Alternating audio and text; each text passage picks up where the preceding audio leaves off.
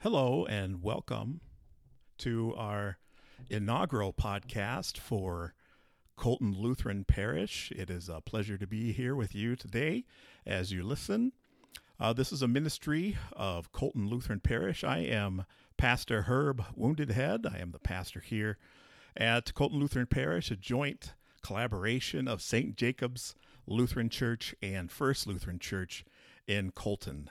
Today we will have a Pentecost sermon focusing on the book of Acts. This comes from Acts 2, verses 1 through 21. When the day of Pentecost had come, the apostles were all together in one place. And suddenly from heaven there came a sound like the rush of a violent wind, and it filled the entire house where they were sitting. Divided tongues, as of fire, appeared among them, and a tongue rested on each of them. All of them were filled with the Holy Spirit and began to speak in other languages, as the Spirit gave them ability. Now there were devout Jews from every nation under heaven living in Jerusalem. And at this sound the crowd gathered and was bewildered, because each one heard them speaking in the native language of each. Amazed and astonished, they asked, "Are not all these who are speaking Galileans? And how is it that we hear, each of us, in our own native language?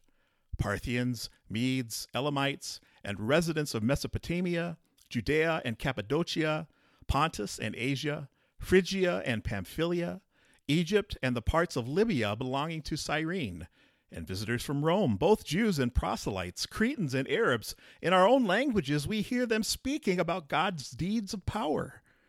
All were amazed and perplexed, saying to one another, "What does this mean?" But others sneered and said, "They are filled with new wine." But Peter, standing with the 11, raised his voice and addressed them. "Men of Judea and all who live in Jerusalem, let this be known to you, and listen to what I say. Indeed, these are not drunk as you suppose, for it is only 9 o'clock in the morning. No, this is what was spoken through the prophet Joel. In the last days it will be, God declares, that I will pour out my spirit upon all flesh. And your sons and your daughters shall prophesy, and your young men shall see visions, and your old men shall dream dreams. Even upon my servants, both men and women, in those days I will pour out my spirit, and they shall prophesy.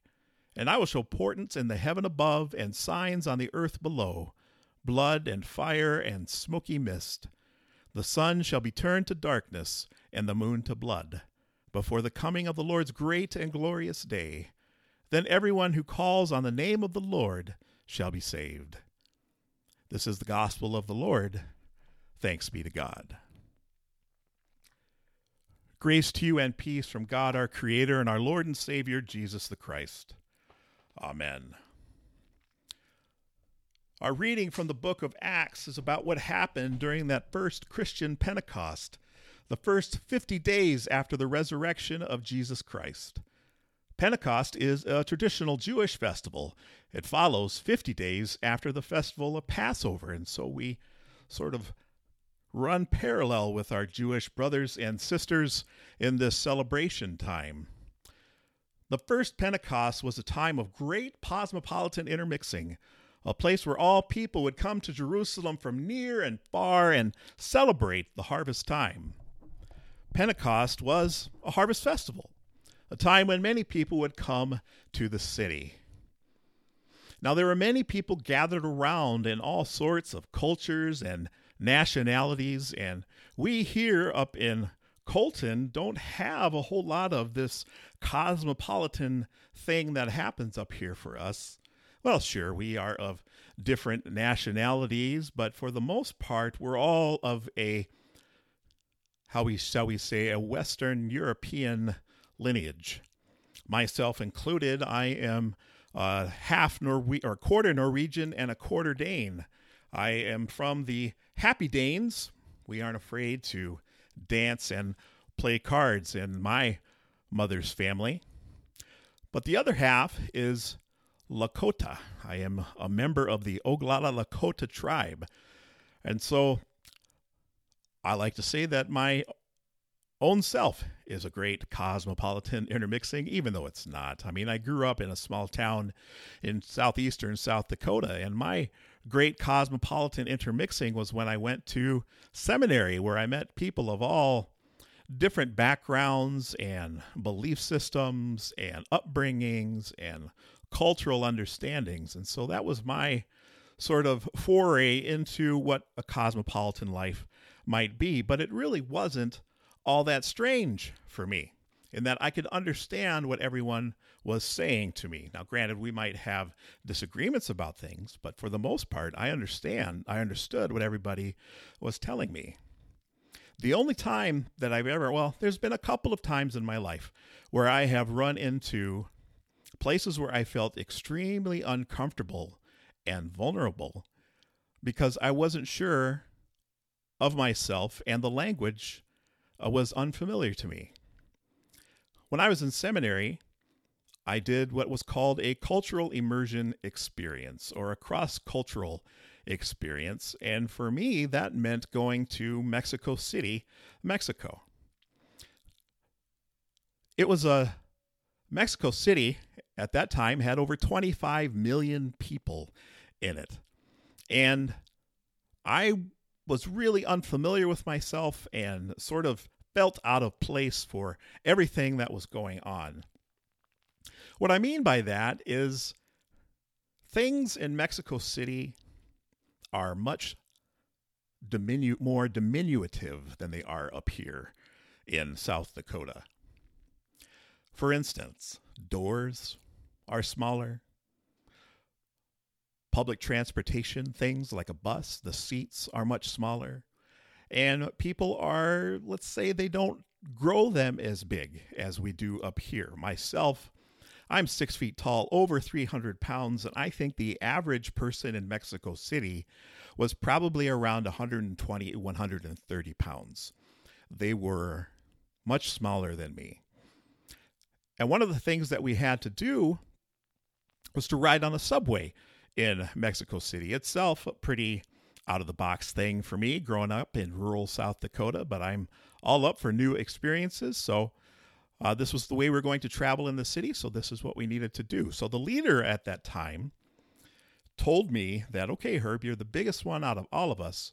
What I want you to do is to make a hole for all of us to fit into this train. It's a rush hour time in Mexico City, so I want you to plow your way through as far as you can and make enough room for the rest of us. So I said, okay, I can do that. I was an offensive lineman in high school. It shouldn't be too much of a stretch. So what I did was, when the door opened, I put my hands close to my chest and waddled my way into the subway car, saying, excuse me, pardon me, excuse me. Well, that wasn't good enough for our leader. He said, no, move.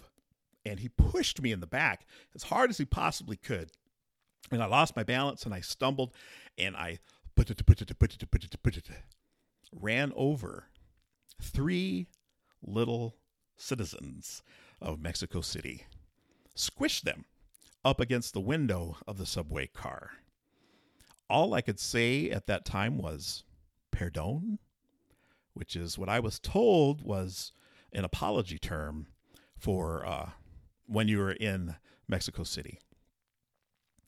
One of these ladies looked up at me in the face and with a scowl on her brow said something in Spanish that I'm not really quite sure what it was, but I know that she wasn't very happy with me.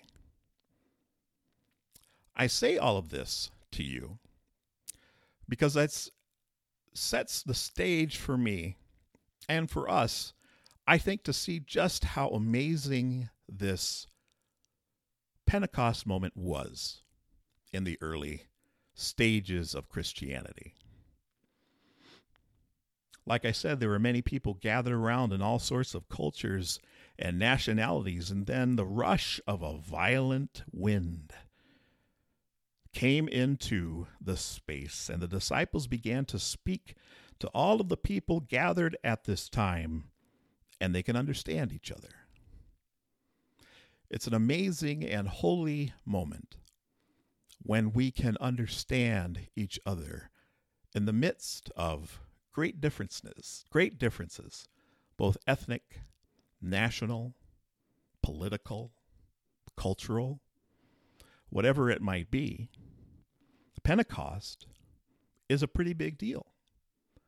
It's a very important festival in the Christian church, but it is one that is often overlooked and even taken for granted. We have Christmas, we have Easter, and we have Pentecost. Big, important days in the church. I think what this inbreaking and breaking of language barriers in Pentecost is a little bit what happened to me in Mexico City, because I've never felt more vulnerable in my life than at that point in time. There were so many people, and I didn't understand anything. I could ask where to go to the bathroom, but that was about it. So when I think of this Pentecost moment and how freeing it is when someone understands you, when someone gives you grace and freedom and a sense of belonging. One of the things that is so important about the Christian life is being able to offer hospitality to everyone we meet. Just as Abraham did, he welcomed in the strangers, offered them food, offered them shelter, and showed them God's love for them.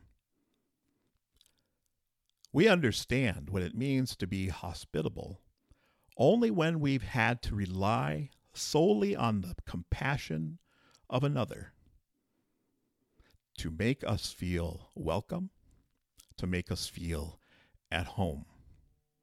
Only then can we see and know and breathe in such a way that makes us full of compassion and love and of God's Spirit.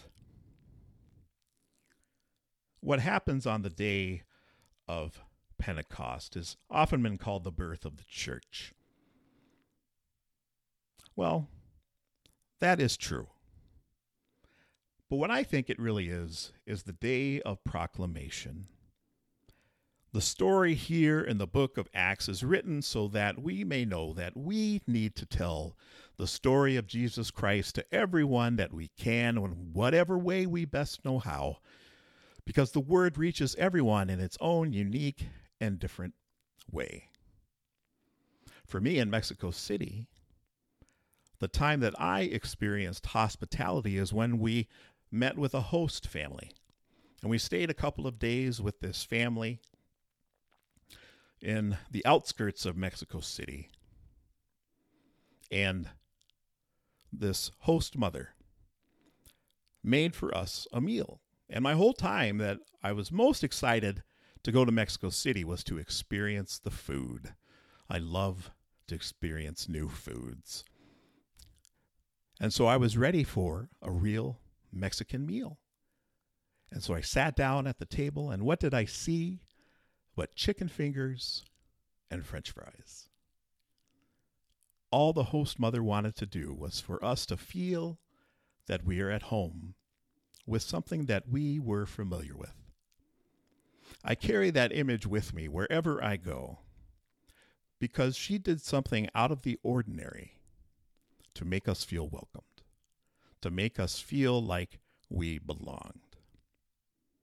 I think the power of this Pentecost story and the power of God moving and working through the Spirit is that faith is created from outside of us.